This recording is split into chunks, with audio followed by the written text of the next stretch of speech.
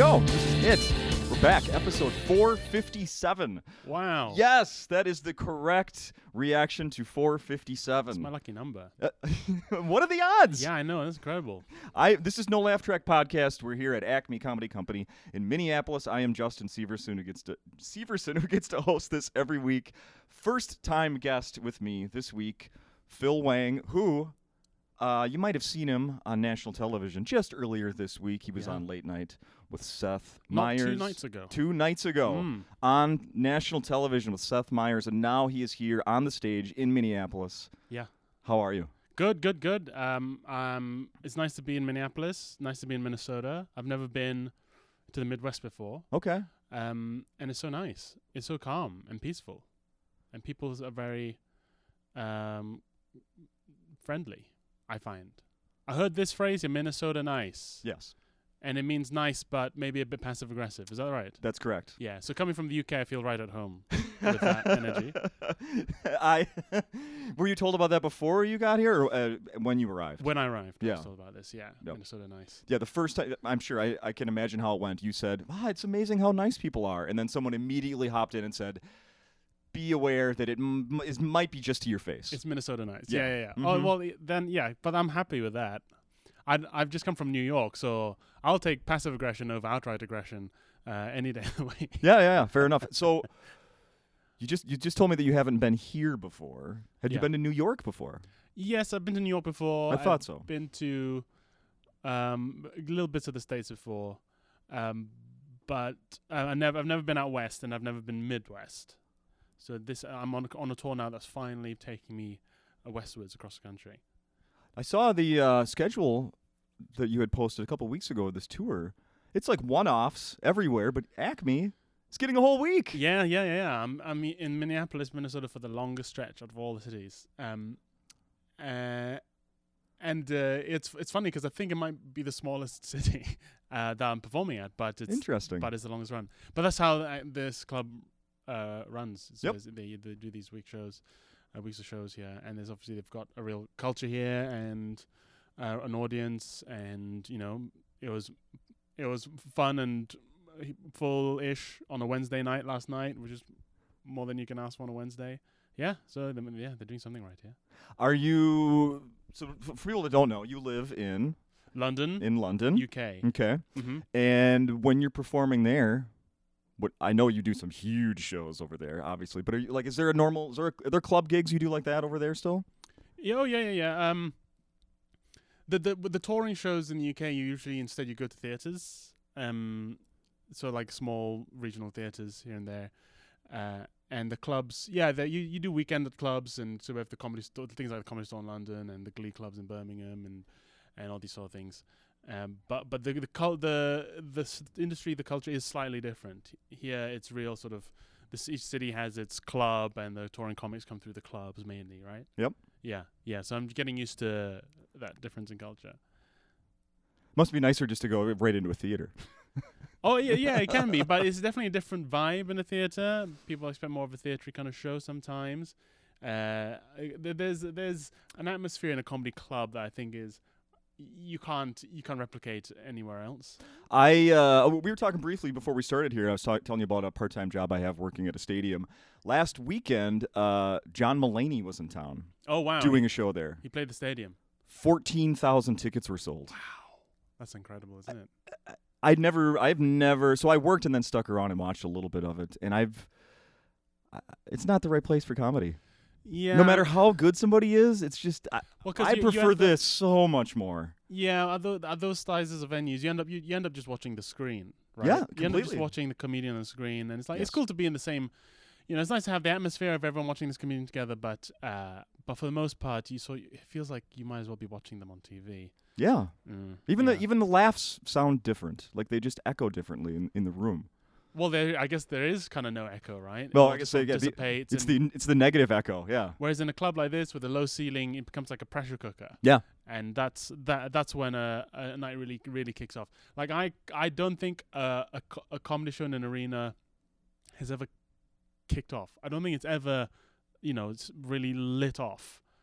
I agree. There's never been like an explosion. You can't feel that sort of explosive kind of cathartic animal release that happens in a comedy club with a low ceiling, where everyone in the room is on board with something, and a comedian times something just right, or something perfect happens right at the right moment, and the whole place just explodes. You can't get that at an arena, no matter how good the comedian is. Yeah, I completely agree. Although, like, if you think back, would be kind of fun to, if you could get in a time machine and go back and see, like, what would a Dice Man been like at his prime of his, or Eddie Murphy, like, what would that have been like? I'm not sure, but so this is your first time in Minnesota. Are there things that you want to see while you're here? Anything like, I do know about Minnesota. I want to go to the. I want to go to the Mall of America. You do? I do. Just because I understand at some point it was the largest mall in the world. I guess so, yeah. And I also do need pants. So there's a practical element to it. I like to be able to marry practical purposes with my sightseeing, if possible. And then I do want to see this big cherry in a spoon. Oh! That I've heard about. I've been told there's a big cherry in a big spoon somewhere in Minneapolis. There is. It's not far from here at all. Oh, great. Not far from here at all. In fact, it was recently repainted. Had you heard about this? Ooh. And for some reason, is it touched up, or is it blue now? Is it a different color? A touch up. Okay. Yeah, it's now it's a grape. It's a completely different fruit. Yeah. For some reason they couldn't find a professional painter to do the job in Minnesota. You'll see it. It's huge. A big job, yeah. They shipped it to New York. What? To have someone paint it. No, that can't be And then true. shipped it back here. You're joking. I'm not joking. God, the carbon footprint of that cherry. Can you imagine? Right? Wow. Why couldn't they ship the painter? I don't understand. No kidding. Why couldn't they just get the painter down on a plane? I know. It must be New York. Must be the only place that has a perfectly sized room. Right. They must have got the Brooklyn Bridge guys, because they're used to crawling over something and touching it up, right? It must. Yeah. Somebody has some sort of, I don't know. Or was that the Golden Gate Bridge? I can never remember. But it was very strange to me. Just a little fun little tidbit about that thing since you brought that up. Great. It didn't make any sense. So I saw some of the show. I saw your set last night. Oh, cool. Thanks. Fantastic. Oh, thank you so much. Fantastic. It was a fun show. A few people were asleep. But like dotted around, and they weren't bored. Wasn't me, because the people awake were really into it. But there's some, I guess, either people in Minneapolis they work really, really hard. Thank you. And they turn up at these shows tired, or they're on something. I have no idea, but it's one of the two. I had to stop the set at one point because a lady was snoring so loudly behind the pillar. But it was peculiar because usually either everyone's really into it, or if you do have people falling asleep, it's because the gig's not going well. But the gig was going well, but there were also some people sleeping. But I think that's just America, maybe. I think people, what I have noticed is people, American crowds are much more capable of having distinct experiences within the crowd. Do you know what I mean? So you can have within the same audience someone really loving it, someone falling asleep, someone being fine with it, and everyone has their own experience of the show in isolation from everyone else. Oh, yeah. Oh, definitely. In the UK, a room moves all together one way or the other. Interesting. It's more of a mass, a hive mind, a UK audience. The US the US is a congregation of individuals, whereas in the UK it's a hive mentality is created in every room, and you have to get the whole room or you lose them all. In the States, you get individuals. Interesting. Yeah. I'm not sure what that is. Maybe it's to do with the American state of mind. It's all about the freedom of the individual, and in Europe, it's more about, I don't know, the group mentality. I don't know, but that's the real difference I've noticed here. And so it feels completely understandable to me then, in the same gig, someone could be absolutely loving it and laughing, and the person next to them is having a nap. That's to me, so epitomizes the American comedy crowd. So I think what you're saying is that in England, if one person falls asleep, they all fall asleep. Yeah. Sort of like chickens in a coop. Oh, there you go. Yeah. Yeah. If you turn the lights off, they just all fall asleep. That's so funny. So explain this to me, Phil. When you go to Google and you put in Phil Wang, it says Phil Wang, British writer. Oh, really? Yes. Well, I mean, that's not wrong. Right. Yeah. But would that be your top title, subtitle, whatever that would be? Would that? I'll take British. Writer. I mean, yeah, I guess I write on my stand-up. British. Period. Writer. Period. Well, full stop, we'd say, but Full stop. right, yeah, yeah. I'll take writer. I do write a lot. I suppose technically I write more than I. Oh no, I do. I guess I say more than I write. If you take in all the repetitions, you only write something once, but you say it many times. Maybe British sayer would be more accurate. Phil Wang, Sayer. British sayer. Okay. Yeah, I'll get in touch with Larry Page, get him to change that. Yep. British sayer. Fair enough. But I do know that you have written a book. Yes, I wrote a book. It's called Side Splitter. It came out last year, and it's sort of a hesitant memoir because I feel like I don't deserve to write a memoir, but also it is full of stories from my life. Sure. I can imagine if you tell people it's a memoir at your age, they're like, uh-huh. What, are you done living? Yeah, exactly. Yeah. Yeah, and you done everything already, Phil? Really? And I join in with them. If whenever a young person writes a memoir, I think, who do you think you are? Yeah. Unless you're Malala, you got nothing to say, I reckon, until you're 68, at least. But I also, stand-up is just kind of this running memoir anyway. And so writing a book as a stand-up is always going to come off a bit memoir-y, I think. Yeah, sure. But fundamentally, it's a book, a Side Splitter is about being half European and half Asian, half white and half some Malaysian Chinese, and is about the mixed race experience and things like that. And so some personal stories come into it, but it's fundamentally about that. What? I mean, anybody can write a book. Why did you? Why now? Well, it was a lockdown, and that was good book writing time because there wasn't much else going on, and I'd been meaning to write a book for a while, but I was too busy, and suddenly I wasn't that busy anymore. Okay. And it seemed like a good thing to do, and also it feels. I mean, some people like went and got married or had kids or adopted a dog. Yeah, none of those options were available to me. So I went down the book alley, book route, sorry, and also if I'm getting to a point where people might want to read what I say, and also the mixed race experience is becoming more and more common. East Asian people are becoming more and more prominent in Western media and culture, and so it felt like a timely moment to write a book like that.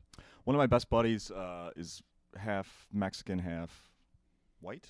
Yeah, Oh, yeah. Dad Mexican, mom white. Yeah. And like I don't. That didn't really mean anything to me, I guess, until one time when we were in high school in the gym locker room, and he was having a disagreement with somebody over a girl, and they called him half-breed. Wow, that's old school. Yeah. Yeah, that's like something they say in Game of Thrones or something. Yeah. Half-breed. That never made it over to anywhere you were living?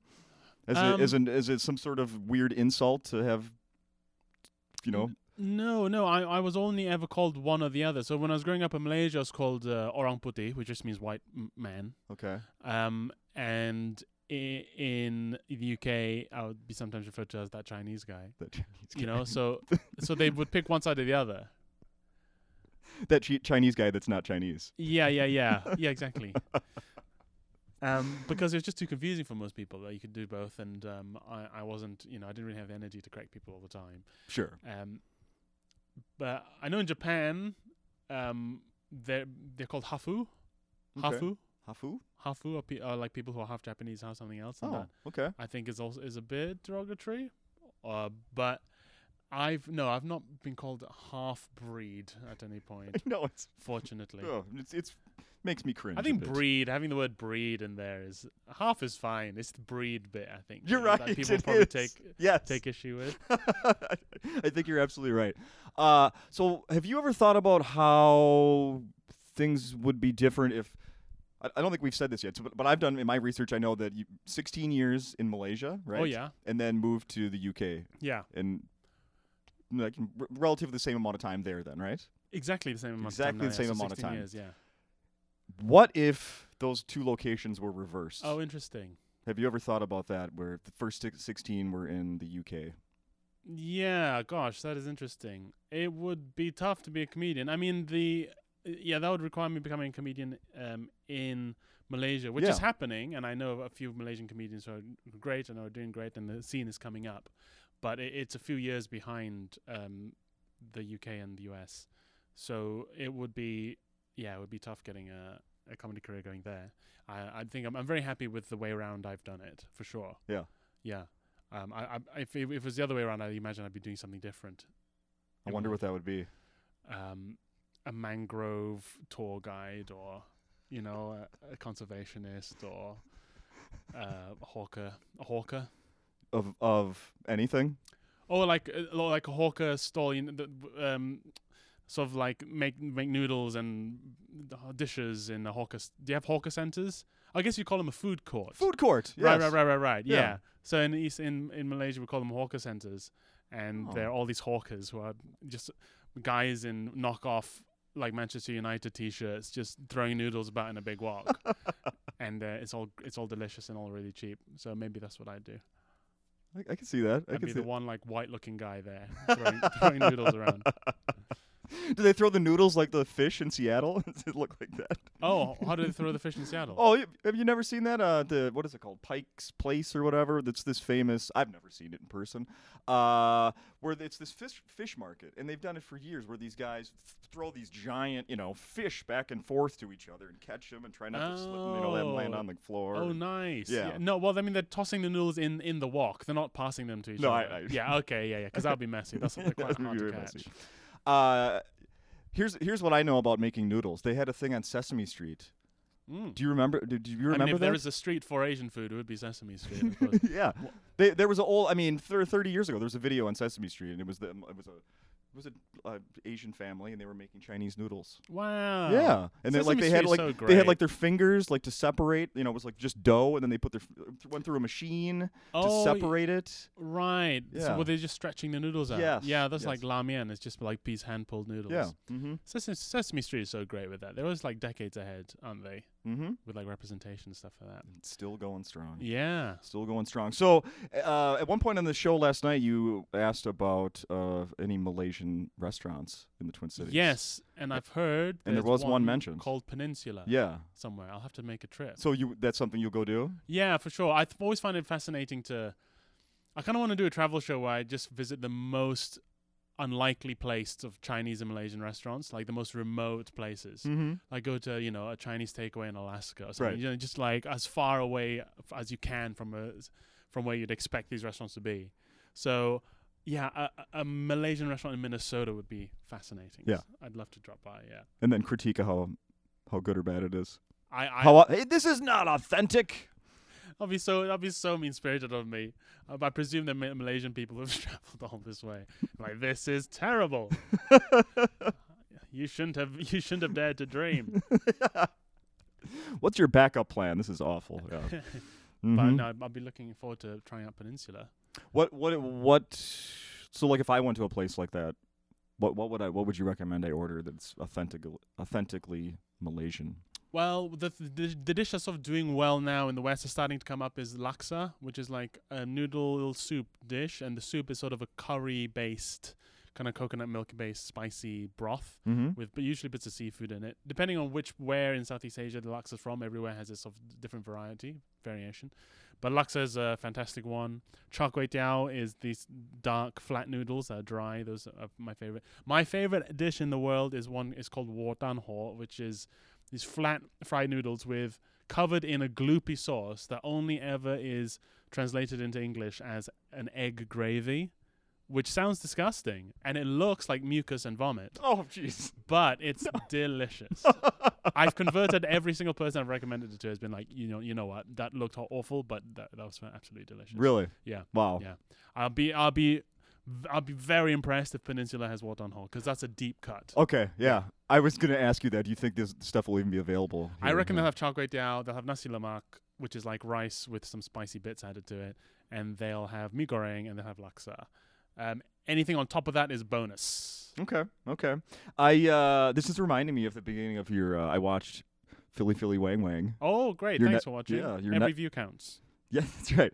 It's playing at home right now as we speak. Yeah, great, perfect. Uh, Just keep it on loop. This is reminding me of something that you say on there about the different Asias, the one who eat anything. Oh yeah, half of Asia plays cricket and half of Asia eats crickets, and that is basically in the Indian subcontinent and East Asia. Because it's funny in the UK when you say Asian, the default is South Asian, and here in the States the default is East Asian. Yes. So if you say an Asian person here, people think of a Chinese person, a Korean person, a Japanese person. In the UK, they think Indian, Pakistani, Bangladeshi. So I just, in my special, I just wanted to finally give us a definite descriptor of the two main types of Asian, and they're cricket Asian and eats weird shit Asian. And I'm a member of eats weird shit Asian, Yes. as exemplified by egg gravy. Exactly. Oh man. So I was going through your Instagram, I think it was, and Did you like anything? I didn't. Did I like or did I like? Did you tap on anything? Because every like counts. If I didn't, I'll go back. Great. I know I mentally did for sure. Okay. I have some. So one thing I like to do is I bring up there have been guests I've had on here that have found them that have ended up on a baseball card or an action figure or some just random cool objects. They've had baseball cards made of them. Yes. Wow. Yes. Do you not have to be a baseball player for that to happen? These there's a company that does it where they have sort of expanded where they do celebrity cards. They mix it in with the set with all the baseball players, but there's also baseball players baseball like skiers or they've even done city mayors. I mean, they're just really random, but they've done a lot of celebrities, comedians as well. Oh, cool. Jimmy Pardo, Roy Wood Jr., Ari Shaffir, Tom Segura, all these guys have neat. baseball cards. Anyway, you have a connection with a beer. Oh yes, I just had a beer released in the UK. What the hell? That is so cool. Do you reckon? Yeah, it's a brewer called Anspach and Hobday in London, and I went over to their brewery one night. They were launching a new beer, and I got very drunk on this beer, and I drunkenly said to the owner, "You should make a sour beer called the Orangutan." And then I somehow got home. I don't remember how I got home. And the next morning I had a text from him saying, "When are we making the orangutan?" And I said, "What are you talking about?" And slowly all started to come back to me. And so we made this beer called the Orangutan, which is a sour beer with a bit of mandarin orange of zest in it. And the proceeds go to an orangutan charity in Borneo, where I'm from. And the can has a drawing of an orangutan with my face on it, swinging through the jungle. Do you have a can at home, or do you a case? Or? There's a case coming. Yeah, I was here when it just got released while I've been away. So I'm looking. There'll be a launch event when I get back. We're gonna have a live tasting, and a little show, I guess. But yeah, just a really fun little thing to be a part of, and the guys at the brewery are really great, and the money's going to some orangutan, so yeah, everyone's a winner. Will it be available here? I guess maybe if it does well enough, we could try and branch out, for sure. Maybe just at the comedy clubs. Maybe Acme could start stocking it. That would be genius. Yeah, we'll send barrels in. Yes. Yeah. So I'm a beer drinker, and I use this. I go on this app sometimes and enter, I'll rate the beers that I drink and then enter them in. Oh, yeah. What's the name of this app? It's called Untapped is the one I use. There are probably a lot of them. Yeah, sure. I've come across but as soon as I found out about this, I looked up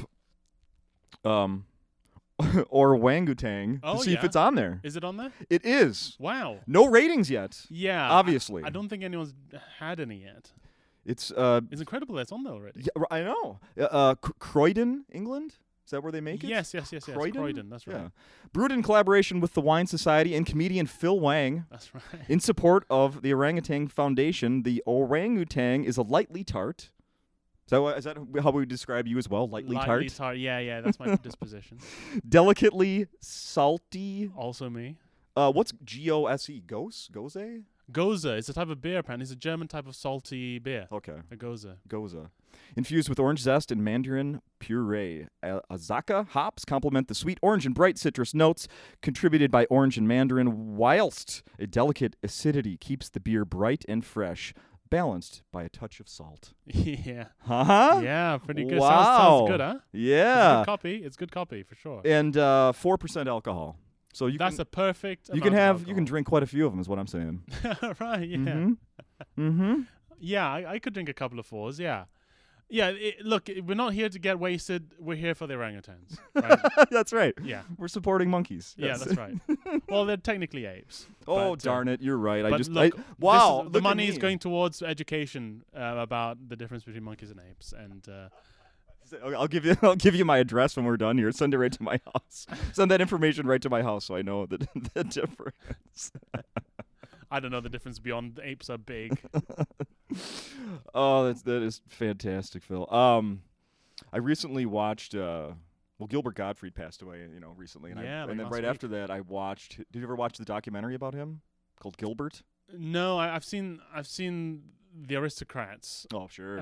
But no, I didn't see the documentary about him. So in the documentary, there's a part. He's like a well-known cheapskate. Oh, really? Yeah, and in they follow him home in one of the scenes, and he just is coming back from being out on the road, and he has something he needs to put away in storage. So his wife, they go into this bedroom and they start bringing out all these bins that are full of shampoo and soap that he keeps from hotel rooms. Oh, wow. I mean, there are thousands. Oh my lord. Thousands, Phil. Gosh, I was thinking but for the grace of God go I with something like that, because I'm quite cheap and I'm finding it very hard to throw away a freebie, and I think I so easily could have been like that had I gone down a different path early on in life.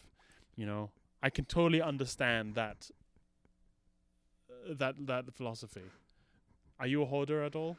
Yes. Yeah, really. Mm-hmm. Yeah. Yeah. You said that with a real melancholy. Well, I'm Mm-hmm. not proud of it. But and if I traveled as much as you or Gilbert Gottfried do, I maybe would have gotten into that as well. I maybe have a plastic bin full of soaps and shampoos. But you know what hotels have started doing now? They have the big squirty thing that they're sort of nailed into the walls of the bathrooms. Yeah, they're on the walls. So you just squidge. So you're gonna need equipment now if you want to collect some free soaps. You're coming with a full drill and everything. The Sawzall. Yeah. Yeah. I mean, when I was a kid, I thought it was really neat to, when I was at a hotel, I would grab one of those Do Not Disturb. And at one point, I must have had 24 of those things on my door at home. Really? Yeah. Just to really keep your parents out? Completely. Yeah. I mean, it doesn't work, but I always thought it was really cute. Yeah. Uh-huh. Yeah. All the different ones. So do you travel with merch at all? No, I don't have any merch. I feel like I should get some, but I'm so lazy and I don't want to carry the stuff around, and I'm quite an anti-clutter person, really, and even though I'm always tempted to keep a freebie, I try not to have physical things. Mm-hmm. I try and keep physical possessions to a minimum, really. Sure. And so I don't want to clutter other people's lives, and so no, I don't have any merch, really, unless well, I guess there's the orangutan. That'll be coming out at some point. Yeah, there you go. But that doesn't go to me. That goes to our great ape friends. I have a suggestion for you. Okay. I don't know. Like, are there physical copies of your special, like of the album or anything? Yes. They're on LP. Vinyl. It's on vinyl. Oh wow! Made by a 500-pound gorilla. Yeah. They make a bunch of comedy albums. So and they've made a very beautiful vinyl of Philly Philly Wang Wang. Oh wow! So Very you can get cool. that, yeah. Well, my suggestion was to sell copies of your Netflix password. Yeah. For just $5, you can influence my recommendations And watch your special. and watch my special. Yeah. Yeah, and really mess up my algorithm. Yeah, that's funny. Just for 24 hours. Imagine what the algorithm would look like. Although, how many devices does Netflix that you have now? Like 5? Yeah, I don't know. They claim. I know someone close to me. Wink, wink. That shares with a family member. Wink, wink. Right. And that family member keeps saying to me, "They're going to crack down on us doing this." Well, apparently they are now. Yeah. Yeah, but Did I say us? I meant them. I don't know what I'm talking the about. Wink Winks. Yeah. The Yeah. Wink Wink family. It's Yeah. a German name, I think. Yeah. Yeah. Uh-huh. Some German in that blood. Oh, that's so funny. Let's see. What else did I want to ask you about here before we? Would you ever live in the United States?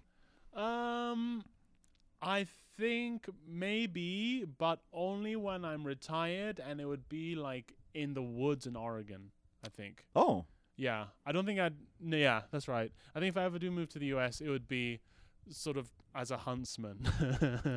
when I've stopped comedy and I learned to be a huntsman and like a trapper, I would move to Oregon.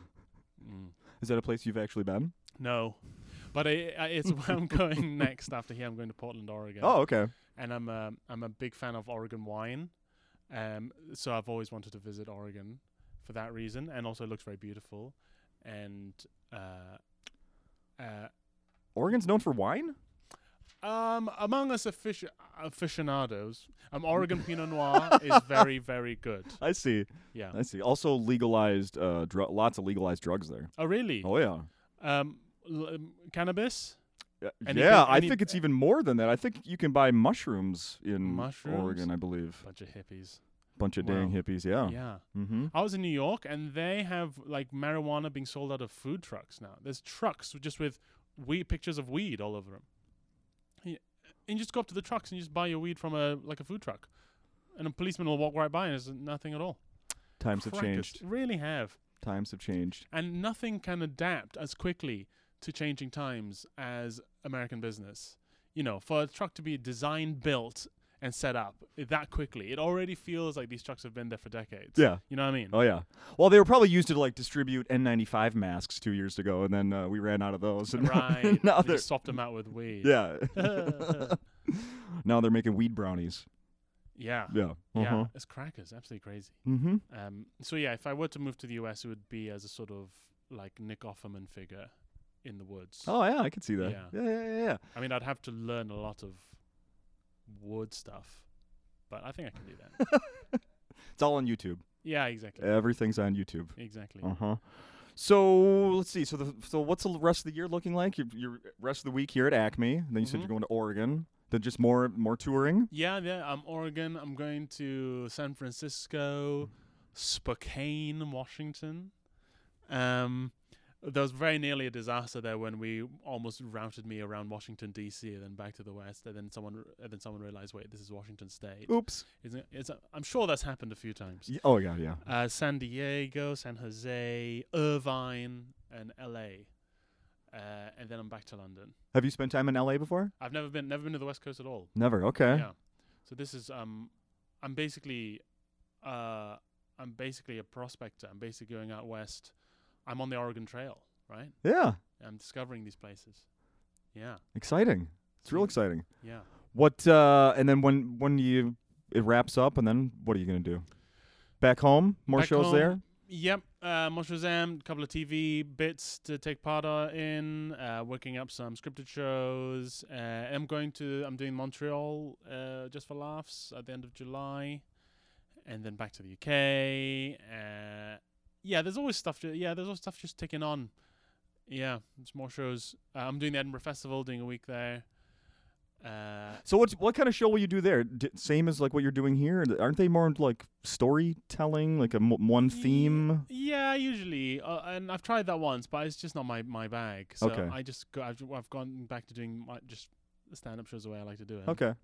So I'll be some version of this. So this is my current working show, and it's always changing, metastasizing, building, and Yeah. So it'll be interesting to see because I've had to take out jokes that are working in the UK that just don't work here. So I'll be able to put those back in and see how it goes at Edinburgh. And then hopefully at some point it becomes the next special. Yeah. Real quickly, I mentioned at the beginning that you just did the late night with Seth Meyers. Yeah. How long did you have? When did you find out you were doing that? Oh, a few months ago. Yeah. Yeah. Because I had booked in the LA Netflix Comedy Festival, and then Seth Meyers got in touch, and so it looked like we could build a whole visit around it, and then we put in the live dates, and so my trip here started with the Seth Meyers in New York, and then we'll end with the Netflix special in LA, and hitting up places between the two. Yeah. Did you glance at any of the comments on the you? No, No, I never look at never? comments. No. Well, I wrote you a really nice note on. No, I only looked at one. It was the very top one, but before you click the little arrow to expand, it was just one, Yeah. and it said, "It's so weird seeing Phil perform in the United States." Right. Yeah. So Yeah. clearly, one of your fans from over there. From the UK. Yeah. Or just a very nationalistic American. It's not right. Yeah, I know what they mean. When I see someone I know from the UK on an American show, it's like it's sort of it's a bit bizarre because it's like someone in a completely alien context, and the energy of American TV is very different to the energy of British TV. So when you juxtapose the two, it's like whoa, it kind of takes you off guard. But that's good. No, but otherwise I don't read comments for myself. No. Someone asked me once if I have a Google alert set up for my own name, and I said of course not, and they were surprised. Like, why wouldn't you want to know every single thing someone says about you online? And like, because I wouldn't be here today talking to you. Yeah, right? Yeah.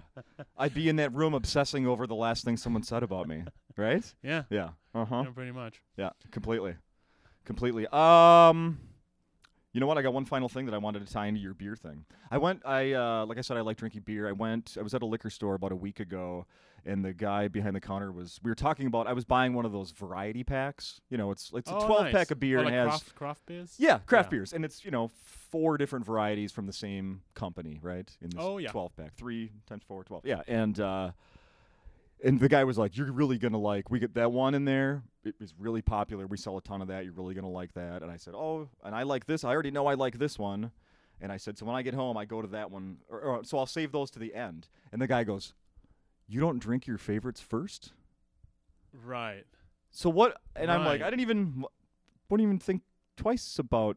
Yeah, that's strange. that. Yeah, well, you save your favorites to the end because then you're ending on a high. Yeah. No matter. Yeah. It's just peculiar that he is so rigid about how he drinks his craft beers. Yeah. I'm never going back to that store again. No, I'm kidding. they're dead to you. They're dead to you. It turns out they were 3 out of the 4 were good. 3 out of the 4 Varieties were good. Okay. What was the 4th? It's these milk stout. Oh, milk stout. Right. Not for you. Do you like a stout? Sometimes. I love a stout. You do? Yeah, I love like a dark beer. I love a stout. Or a porter or something like that. Yeah. But I don't know, does a milk stout actually have milk in it?